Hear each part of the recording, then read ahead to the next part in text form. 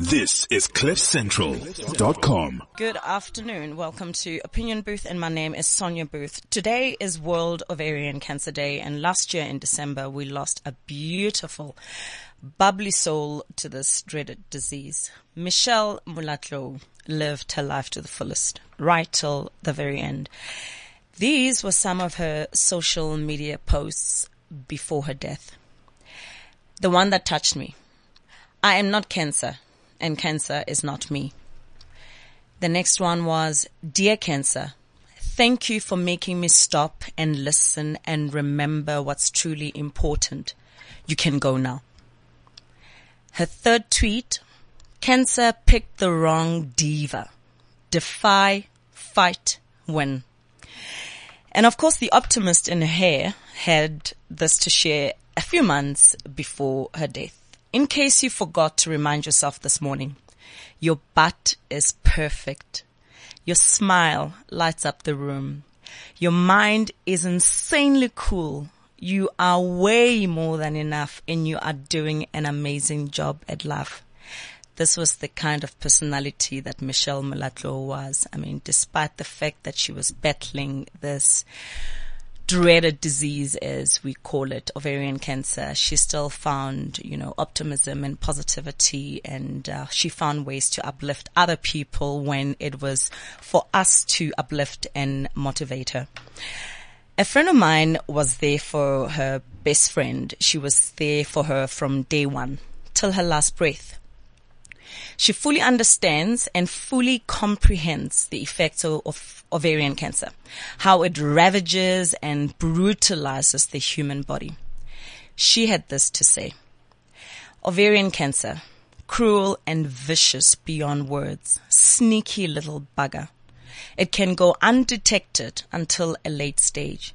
I watched my best friend suffer terribly and succumb to ovarian cancer at the age of 44. She was extremely diligent about annual health checks, yet the cancer was not detected early enough. From September 2016, she was repeatedly treated with various medications for abdominal pains and an ulcer.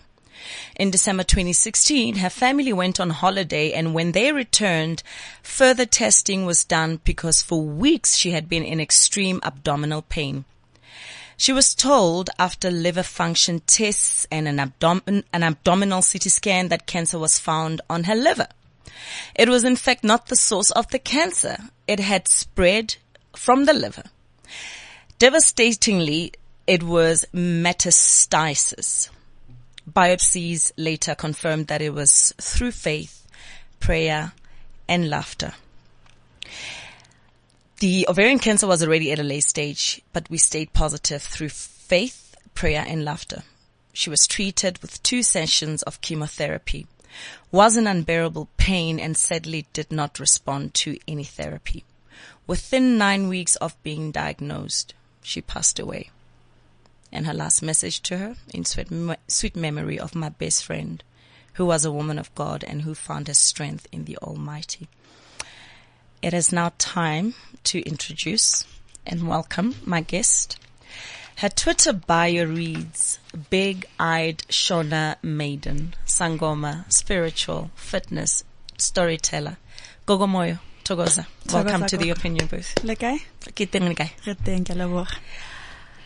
So, you are the only person that can best describe what you do. Please enlighten us. Okay. I am a Sangoma, and I have been a practicing Sangoma for 9 years. And only up until last year was I a full-time working Sangoma. And I leverage over social media, hence the digital Sangoma exists.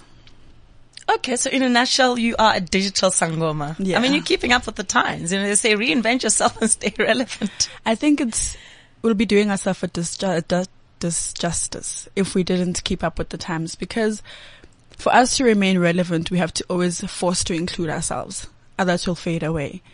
We can't go to a library and find books about ourselves, or watch a video, or anything that's high quality that has been intentionally put into mainstream. So if you're not digital, then you can't keep up with the times. It does not mean that you trade or practice differently. You just involve and enhance the way that you work and expose yourself. When did you realize you had a calling, or you were different, or you were special?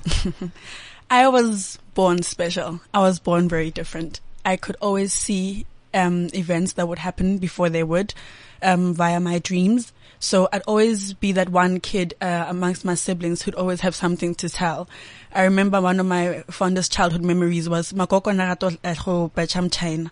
So I'd wake up in the morning and and then she'd figure out the number combination from my dream. And she'd always win. And fireball. And we'd always buy those lipia iwaninyana for makoko in celebration. So that's one of the things that would always come out for me a lot. It kept up with me my whole entire life until it just became very aggressive in how it was presenting itself to me and putting me in harm's way and all those kind of things. And I was always sickly. Eventually, my doctor told me, I don't know what's going on with you. Do you perhaps think you're a gifted child? And I didn't know what that meant until I went to go to a sangoma. Only then did I get to learn about myself and how different I am. Now, I know you have a partner. Are you married? No, not married. So you have a life partner. Can we call him a life partner? Yes. So he's your soulmate, yes, right? Yes, he is. So how did he and the rest of your family deal with your calling? I mean, I know that your mom would have picked it up from a very early age, but then your extended family, like your cousins and, people that don't live with you in the house, that you don't get to see often, when they now realize the gift that you had, I mean, what was their reaction? For the most part, I couldn't even keep a relationship. So my relationship came way after my growth, Obungoma. And about the people around me, I think it was a culture shock more than anything. You see how a child is raised, where they're raised, how they live their lives, and you're trying to match up how they end up becoming in society or in life as a child. And sometimes it doesn't always match up to what you thought your child would end up being like. So it was a shock for other people, but it was so very important because they got to realize that just anybody could be called. It didn't have a template of how a person is supposed to look like, where they should live, or even basic signs of what a gifted child is. So I think it confused a lot of people and educated a lot as well. Because, I mean, you told me just before we went live that you were born in Sandton, and I referred to you as a cheese girl. I mean, my sons were born in a Sandton clinic, but you were born there and you were living there, Morningside Medical Clinic. I mean, you're a cheese girl. So I'm mentioning this because now to know that you have a gifted child and you're in the middle of Sandton, that must have been very awkward for your parents, because I mean, you were not in a community where, I mean, I grew up in Pimville and we grew up very accepting of special kids who went to initiation schools. I mean, you heard of 9-year-olds who had to go to initiation because their ancestors were like, you are doing nothing else with your life, but you are going to accept our calling and you're going to go to initiation school, and this is your journey and your destination, or whatever you want to call it. I think the beauty about the Sandton part is I didn't get to be exposed or influenced by my surroundings. I was born this side, and soon after my parents moved to the East Rand. So and even in the East Rand, I didn't live ekasi. I was always secluded from a lot of other people and other ways of living. And all I knew was how we were raised in my home and the Indian and white neighbors that I had. So it became something that exposed me differently and taught me something differently, because even then in our household it was mostly Christian. We believed in God, we still do, but we weren't very avid church visitors, like we didn't always make sure that on a Sunday we go out there. So we weren't very rigid in the way that we lived our lives. So I think also the environment that we ended up moving to allowed me to understand my gift differently. And then how do you deal with skeptics and people who, just don't believe or understand your world? I think I've got two views on this. Firstly, is your opinion of me is none of my business, right? So, however you decide to box me or name me, that still doesn't define who I am. How I lead my life and how I leave others feeling, that's the most important thing for me. I think also with me being a digital gogo, it's to answer such questions, because you can only know what you're exposed to. You know, True. if you don't read, you'll only take and regurgitate whatever you're being told and fed. So the stereotype will always remain for as long as we are conscious and we're woke and we go out there to seek information. Then we can slowly change that, even in the small groups that we find ourselves in. You don't have to make a massive impact. Just change the people around you, influence them. That's how it grows.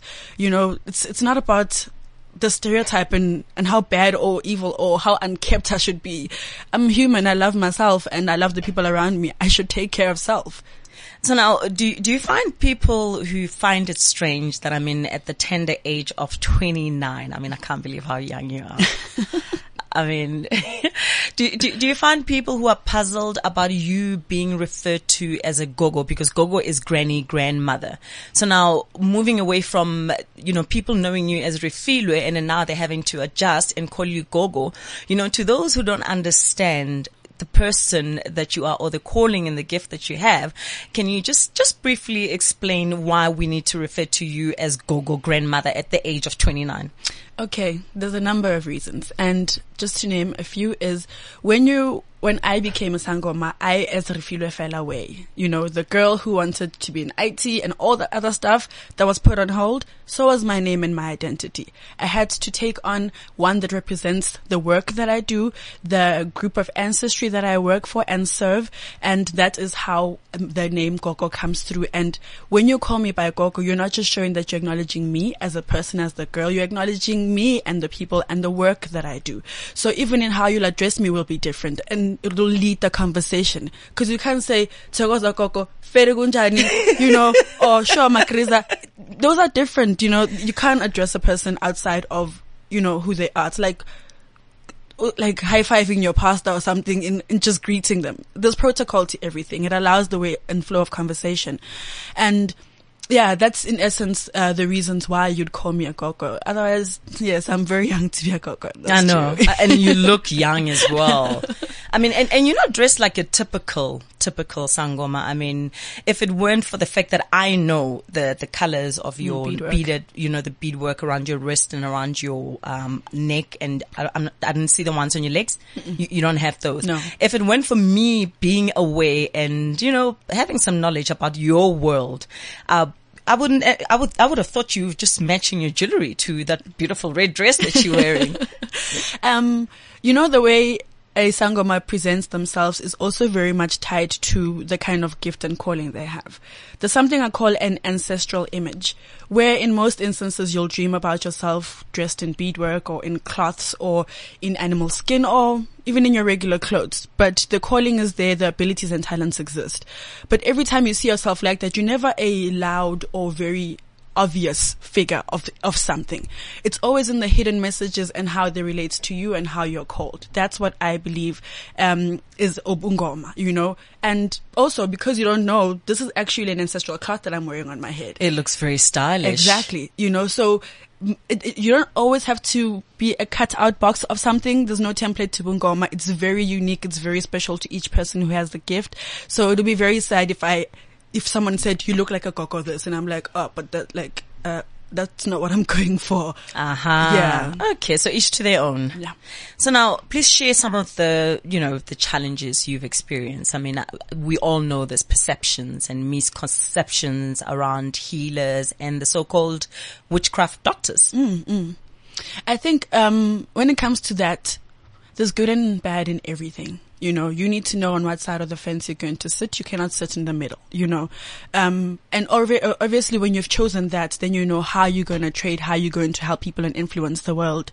So, it's also very important for one to understand that challenges are going to come, especially in the form of Idlozlako being new to your body, being new to your family, being new to you, like as a concept altogether, because of how you were raised and how you grew up. Some of my challenges were I did very badly in school, and not because I'm not a smart girl, but that was just not my time to be in school. In my mind, Idlozlamu was in a different kind of school. So that's why the calculators and the pens did not work for me. And also another challenge that I found later on in my life was in university. I started getting very sickly, and I'm a very active person in terms of sports. So that's where I trended most of the time. On the sports field, I will leave you behind by a trail. That's me. But everywhere else, I couldn't keep up the same energy, focus, or, thrive as well. So later on, that's when I just started getting these sicknesses. And then eventually after that, then I found out that I had the calling. And now you mentioned something very interesting, which leads to my next question. I mean, because we know that, well, not many people know this, but your gift was bestowed on you by your ancestors, correct? That's correct. To help and heal others. Correct. However, there is no denying that other sangomas and prophets, whatever name that they use those gifts for witchcraft, voodoo, black magic, black science. What leads one to switch from light to darkness? I think there's one word that can highlight everything, and that's power. That's you wanting to have power over a situation, wanting to have power over somebody.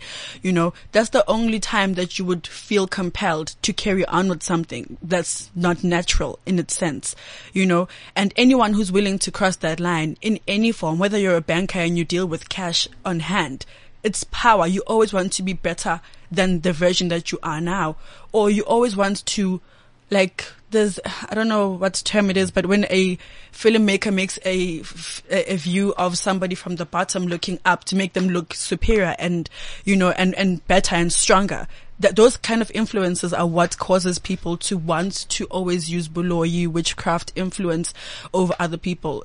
But the unfortunate part is, one thing I know is, once you've crossed over, idlozi lakho liyakushiya.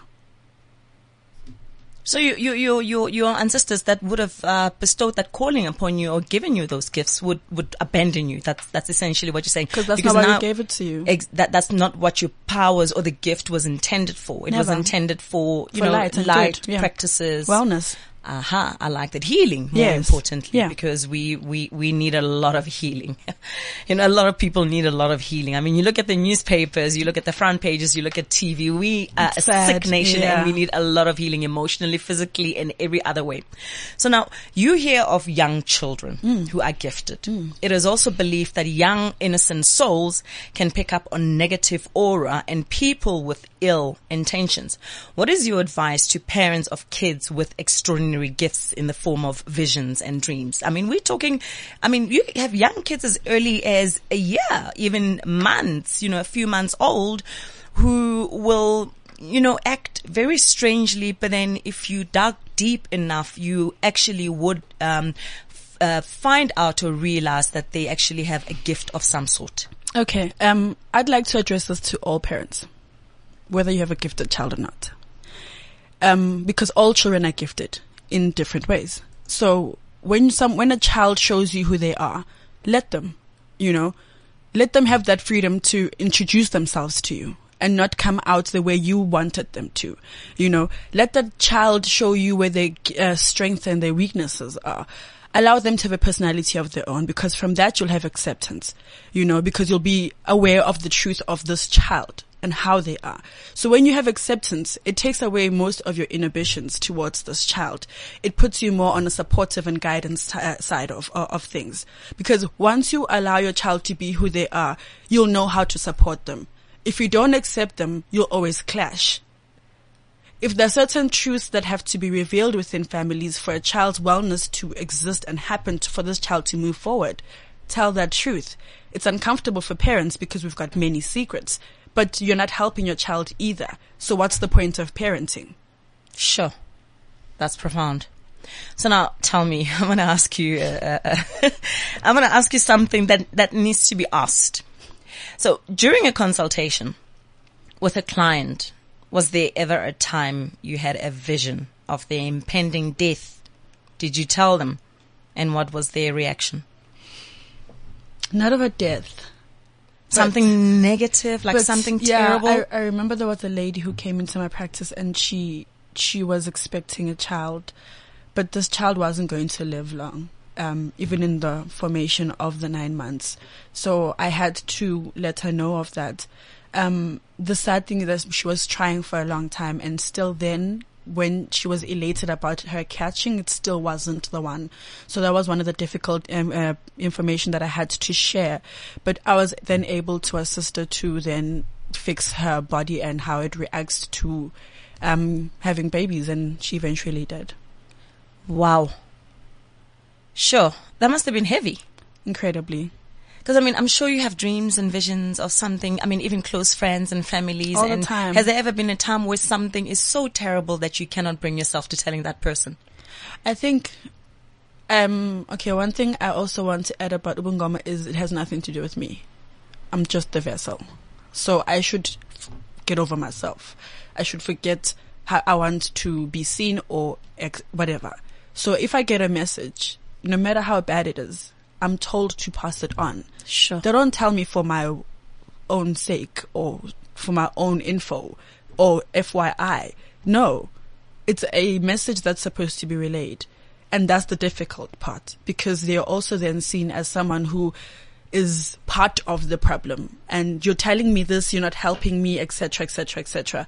But I'm only there to deliver the message, and it becomes difficult. It's easier with people that are further from you because they can take that message and never see you again. But for people that live around you, it sometimes takes away from the relationship, because they don't still know which side you're on in terms of their overall happiness or their state of being. Now tell me, if you had visions of a client being bewitched, would you reveal that person's name? No, that's very irresponsible, because people's emotions are not the same and how we handle conflict are not the same. So if I'm going to be just oust the person and then the other person goes and causes an inferno at their house, I would be responsible for that. It's different if it was Lako. If you ask it was Lako to reveal whoever's the one that's troubling you, then they show you via dreams. It's more personal. It's between you and your dreams, and it was Lako. It has nothing to do with the other person. So it already takes away the emotion of it. You receive it firsthand. You get to know how to deal with it. Even the sensitivity of how it will be delivered will also guide you in how to feel about it. Because I'm sure, because then knowing would lead to a revenge of some sort. Is that what you're avoiding? Of course. Conflict and an inferno, as you've alluded. Okay. So now, on a lighter note, Queen Modjadji, known as the Rain Queen, is rumored to have powers over Mother Nature. Would you encourage the city of Cape Town to consult with her? Yes. And collectively.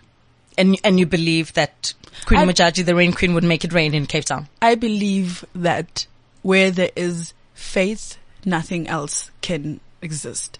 If we all believe in something, and if we pray with intention, and everything of ours we do very expectant of all things positive, I don't see why not. The question is, will we try? Okay. So now you've just stated something very interesting. Because I know there's something called the Traditional Healers Association. Am I wrong? Why haven't you, come together? Because I know there's been prayer sessions on the mountain, Table Mountain, I think, early this year for bishops to all pray for rain. Does it have to be preachers and traditional healers in that particular area or in the vicinity, or can traditional healers around the country congregate wherever they are to pray for rain, for example? I think we all can from our little corners. So why hasn't that happened? It's a movement. If we don't have a leader or someone or a group that actually says on a particular day, like a national strike, there's an announcement and everyone is happy to stay away from work. So it works the same. It would be the same movement. Otherwise, in my own practice, I've got a day full of people I need to see. I don't know about what's going on in Cape Town in terms of a mass prayer session. I hear you. So you can also form your own, Most definitely. prayer sessions. It's like when there's a typhoon in North Korea or something, we pray for Korea. It's the same thing. We send messages to where the affected area is. Okay. So someone asked this very interesting question on Facebook the other day. Some Sangomas claim that they can help you win the lottery. If that's the case, why aren't they all billionaires? That's the first thing I ask if someone asks me. If you want me to give you a bag of money, can I get the same too while I hand this over? You have to go back to doing your customs and practicing your rituals, and you're following up on your family history, finding out what's specific to your name, you being a namesake of someone, you doing the actual work behind the scenes, then you'll get the materials. And money is part of the materials. Okay, so I guess you're not going to be giving me any lottery numbers. Sorry, I'll give you a hug. Okay, I was trying my luck. That's the reason I mentioned this, because I was really hoping you would give me the 6 numbers. So now, when I was younger, because I think I still look young. When I was younger, you tell, Thokoza Koko, ngiyabonga. So when I was younger, as I've told you, I lived in Pimville in Soweto, right? Yes. And we heard of stories of mermaids living in the rivers and dams. And there was also a rumor years ago that Jacob Gedleyihlekisa Zuma has mermaids inside that infamous fire pool. Is this far-fetched? I don't know. I think maybe he has the spirit of, but not a tangible. Aha. That's what I think, because when you and I are going to go there, we're not going to see anything. Therefore, his eyes only. That's what I'm saying. So if there is something, it's a spirit of, but not the actual thing. Okay, explain that spirit of, because I've heard a story of a very powerful businessman who at night takes the image of a crocodile. He's a very, very powerful businessman. And apparently this creature helped to hide the actual businesses that made him money, and the rumor was that he was involved in drugs, and this crocodile that he had in his house was helping to hide him from, capture by the police, or to hide his money laundering and all that. Is that also like stories that are just being told? That sounds like Uktwala. Please explain that to people who don't understand Uktwala. I mean, and firstly, translate Uktwala into English the best that you can. Uktwala is it's almost like, when you go to a Halloween party, you have to dress into a costume. Yes. You can twala by going into Freddy Krueger's body. Aha. So it's almost like you have the spirit of Freddy Krueger with you. Yes. That's Uktwala. So it's almost like it's like I don't know how would you put it in English? You're taking an image of an animal or something. Oh, yeah, whatever. A creature. An animal, creature, or anything that you feel has power, has relevance over whatever you're trying to achieve. Then you use the spirit of that thing to do negative things or bad things. Because knowingly, a spirit wouldn't just come with you. Unless if you had light, then it will come on its own. You wouldn't have to call it or summon it. So now because you're keeping, it has to be kept under duress and used negatively. But that soul would maybe show its family members or something that it's struggling. And that's how you'd know that that person that we thought had passed on has not really passed on. They're still struggling in the physical world because they're still being used in the physical world in terms of spirit. What's the word for that? It's not Istunzi. It's No. Tutsela. I I don't even know what that is in English. I don't. Yeah. Yeah. Anyway, English that's is what not loyal sometimes. Yeah. Because, I mean, because sitting here with you, I mean, I'm getting flashbacks and stories of when I was growing up, and growing up in a township life is a very colorful life, and you Yes. hear of the most absurd and the most bizarre stories. I mean, you hear of businessmen, for example, who twala using an animal, let's say a lion or whatever, and you find that their businesses thrive beyond anyone's imagination, and then that person passes on, and then it's believed that when that person passes on, and if that creature doesn't have another body to occupy, then you see all these businesses crumbling, and then the business is no more. Also, Uktwala does not mean that it stays on your physical being. Aha. It could be in a bottle of water or whatever. Aha. So even if I pass and I'm the person who's owner of this thing, what it means is this thing will still need an owner. Or there has to be an actual ritual to set it free and let it go back to where it came from. I see. Yes. Otherwise it's going to cause havoc. Yes. And then usually when that person has passed on, their surname falls away and the money's fall, they disappear because no one kept on with nurturing whatever. Yes. Okay, so it needs nurturing and it needs to take instructions However it's from fed, yes. Like if it's a lion, how do you know a lion to be aggressive, a protector? It's the king. So you also take upon those characters. So now you pass, and then this thing is sitting there, and it used to be doing X, Y, Z. It's no longer getting it. It's going to retaliate where it is. Sure. What Don't a forget risk. it. Don't forget it's still fighting. It's not there happily. So if I pass and I've still got this thing, it's still an unhappy thing. If whatever it is, it's still unhappy because I kept it there. And it's So going now- to unsettle the entire Exactly. family until that's dealt and you with. can find that there's a series of family deaths, one after the other at the same time of the year, or they go in pairs, or they'll create whatever it is. But usually it's man-made at the time. Sure. That's why it's important for you to be very mindful of your family history. What kind of people existed in your family? If there were sangomas, how did they practice? If there were people that prayed for other people, what kind of churches did they go to? Follow the family history. Then whenever something is shown to you in a vision or a dream, that's how you identify with it. Wow, I'm getting goosebumps. So now, I'm sure you know about the movie Ingleba. Yes, The I haven't wound. seen it though. So, I mean, it faced backlash. Yes. From all sorts of corners, but mainly from traditionalists who felt that the initiation process to Sacred. manhood is sacred and should not be spoken about or publicized. Now, is the initiation process to becoming a sangoma taboo, a topic or conversation?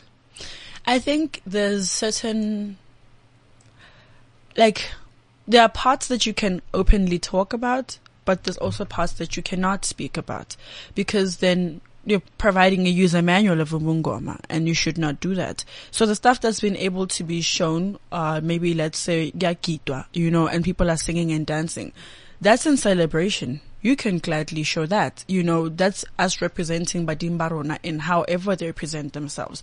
But there are parts that are more quieter, the more intimate. They don't need an audience. Others you take away from what's actually trying to be achieved. So if you're going to then expose that, you'll be robbing the experience of what that person who's going through this initiation process will be having to go through. Got you. So now I want your opinion on the following. The first one. People who believe cancer is witchcraft. That's silly. That's ignorance. The albino killings, motivated by the superstition that their body parts used to make muti can bring about success in business. What's your opinion on that? No human part, body, or item or anything can be used for muti and provide light. Triathlete Mhlengi Gwala was attacked by 3 men who made attempts to amputate his legs with a chainsaw. Some believe his legs were going to be used for muti for other runners to compete and win races. Your opinion on that? That is absurd. It would have never worked. They just harmed someone for no reason. The posters circulated at traffic lights claiming to bring back lost lovers within 24 hours. Your opinion on that? I am not an advocate of bringing lovers back because they left for a reason. If you're going to force them back, then you are basically a kidnapper. Sure. Wow. That's profound. Rumor has it Bafana Bafana won't succeed until they pay the outstanding debt accumulated from rituals performed years ago. Apparently, a soccer boot was buried into the ground, and the Sangoma won't retrieve it until his full fee is paid. Your thoughts and opinion on that? I say pay that person. Because we're doing badly. This must be true. So you wouldn't take up the honors and pray for them or try and recover that soccer boot? So that I can try recover it, but do you know how many soccer stadiums exist? I would take years of dedication to finding this particular boot. At least if I had background of which neighborhood we're talking about, it'll help something, it'll give me some kind of direction. But no, I wouldn't take it up. So I think you've just confirmed that rumor that that it can actually be a true story. It could. Okay. So if there's something that I do with you, Sonia, on our own, whatever it is, if we do it on our own and I'm the only person that knows about it, and then I'm not going to let the last lights go off for this thing to go off because you did not follow through on what we spoke about, I will keep quiet. Aha. Why wouldn't I keep quiet? So there is truth to that. I would keep quiet. Your opinion on the Illuminati? I think it's... The first word that came to my mind was dark. Only because of what I've also been influenced on the videos I've watched. So I only know a view or the stuff that I've read. I don't know based on being in a room of people who practice Illuminati and felt the energy for myself. So I only have an opinion based on what I've been exposed to. So I don't think it's something that we should really entertain as people, especially the gruesomeness of the activities, how harsh all the rituals are, and it's usually affected on people. So if you're going to have a ritual, I think you should cut yourself and not cut the next person. That's what I think. Don't sacrifice a living person. For why would you do that? It's a decision that you're making to join this cult, this movement. Go with yourself. Don't take anyone else who's precious in their eyes for you to sacrifice to gain entry. Tomorrow you'll be sacrificed. Then what was the killing for? Mm-hmm. So now, most people believe the heart is the most powerful tool that can be used against somebody. Moreover, that if you put your mind to it, you can speak evil unto someone and bad things can happen to them. I agree. I know there's some people that have a gift of, Idlos Labo is so powerful and so caring and protective over their child that if you come and do something bad to them, and if Baba Lingla or your heart becomes sore from that experience, chances are it will play out for you too, that a bad thing will then happen for you. So it wasn't intentional for the person. It was a reaction of what you had done to them. That's why stuff like that would happen.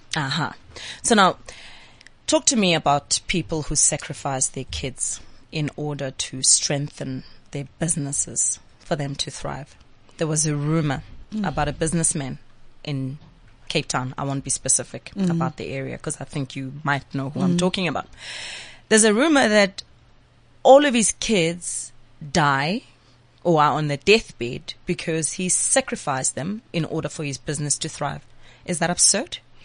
That is very, very a bad thing, but it exists though. Because let's say, for instance, I'm a big advocate of when you go to Ematuneni by the graveside, just clean and tidy up the area. Don't have a conversation or speak there. Because if you're my sister or I'm your mother, then I can already go to that particular graveyard and have a ceremony where I, let's say, buy that ancestor, for lack of a better term. Then every time you go and speak to them, bad things happen to you and I get enriched, because it's almost like I'm keeping the spirit captive. Like it's almost like uktwala. So when you do that, then it has a negative reaction on anyone else who tries to have access to that. I think it's something that's very, very disturbing. That's very, very bad. And if someone is going to feel like they're an owner or want to play God over people's lives, then I'm not for the person like that. You should not be enriching yourself or being a well-off person than other people, especially towards your family or sacrificing your family. Then who then are you attaining this wealth for if you're going to sacrifice that child? Isn't that the same person who's supposed to be adding another generation of wealth to what you've already created? Then for whom is it for? You're going to die. You're not immortal. So at the end of the day, whatever action that you decide or ceremony that you decide to do, let it not harm the next person. It should never ever be done. If anyone is actually thinking like that, then they're already sick. Now, can you share some of the most absurd requests or expectations from clients who have come to you and you look at them in the eye and you say you actually need to leave because this is ridiculous? This is actually it's very tiring because it happens too often, and people feel, especially with social media, you feel like I'm behind my phone, so I can basically say anything I want. So you'll ask for, my boyfriend got a new job. I helped him get a new job, but now it seems like he's moved on to find other people. He's left me. I'd like you to make all his monies disappear and go away so he can come back to me. I have, both my sister and I are pregnant. She's always ahead of me in other things. Can she not have her child? You mean like miscarry? Exactly. Someone comes to you for a portion for the sister to miscarry. Yes. And I'm like, but then where should I even start? Like, what items or tools should Blood sister. Yes. Wow. But it also goes back to, as bad as you may think she is, there's someone in her family that allowed her to have this kind of attitude towards her sister. Where were the elders in maintaining the relationships of these kids as they grow up together? My goodness. Sure. This morning I came across a very interesting article, and I don't believe in coincidences. I forget the title of the news article, but it said something along the lines of cash heists and sangomas. There was a cash heist that happened, or a robbery that happened at Bedford Center, I think early this year or late last year, whereby 10 guys went to the banking mall and they were carrying AK-47s and two of them got injured, and they found one lying on the ground and he had a small bottle next to his body.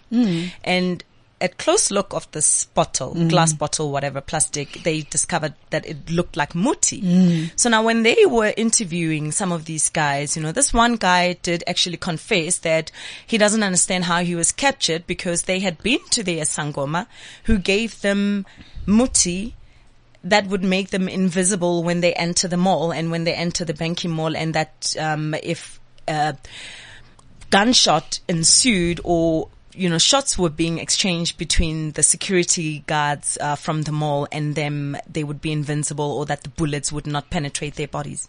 That sounds like a DC movie. So, yeah. Wow. That's being naive. Why would you think something like that is possible? I think also there's also quite a lot to people that actually go to sangomas, because what are you trying to achieve when you go there? How realistic are you being with what you're coming to ask for? That's why the media or the perception and stereotypes will always prevail, because we are feeding into it. What are you going there for? So if you want me to make something happen out of nowhere, then I will lie to you, because that's what you want me to tell you. If I'm not advocating for it, but if someone in a corner somewhere hasn't been feeding their families for days and you come with something ridiculous, they'll take your money and they'll sell you a story, because they'd rather feed their family, because whatever you're coming with, you clearly believe it's enough to put out the money and say, yes, let's do this. It's not possible. Such things are not possible. Which ancestors are allowing and aiding in this thing to be successful? I want a bulletproof skin where I don't have to be struck by a rain of bullets. That's absurd. Sure. Okay. So now, how do people get a hold of you? I mean, you did say you're a digital sangoma, and we're living in a very digital, technological world. Hence cliffcentral.com. cliffcentral.com. Yeah. I like that. Yeah, hoping that they were listening live to the show. If not, then download the podcast later on to listen to this wisdom that you have. Feel free to share your Twitter pages or where they can get a hold of you. Tell them if they want to reach you, because I'm sure there's people listening who were too afraid to call in or too embarrassed, and they want to remain anonymous, but they've got lots of questions, and our time has come to an end. Up. Okay, I can be found on YouTube. I have a series called Ezasendumbeni, and it talks about everything cultural, Ubungoma, and being African, and under the name of Gogo Moyo Speaks. I'm literally Gogo Moyo Speaks on every single platform, YouTube, Facebook, anything, even Voov, everywhere. Gogo Moyo Speaks, so you can find me there. And my direct contact number is 079-864-2894, 079-864-2894. Please text me. I'm very bad at taking calls, but I'll see your SMS. Aha. Gogo Moyo. Togazan. Thank you so much. Thank you kindly. Joining us on the Opinion Booth. Thank you. My humble opinion, after all, this is the Opinion Booth. Some of us believe in reincarnation. Some believe in the afterlife. Some believe in the higher being. Some believe in angels and ancestors. Some believe in fairies. Some believe in UFOs, and some are just non-believers. You just have to watch and listen to miraculous events that happen daily to acknowledge that something extraordinary, something phenomenal exists in our midst. And in conclusion, remember this. It is not possible to look after others and support others if you neglect yourself. Take care and look after number one. That's you. Happy Mother's Day to all the present, active, participative, dedicated, supportive, loving and caring moms for this coming Sunday, and obviously every other day, because we all know that Mother's Day should be every day. So Mizi Somgaga Mhlongo said it best. I love my mom. Mothers happen once in a lifetime. Aspire to inspire before you expire. This is cliffcentral.com.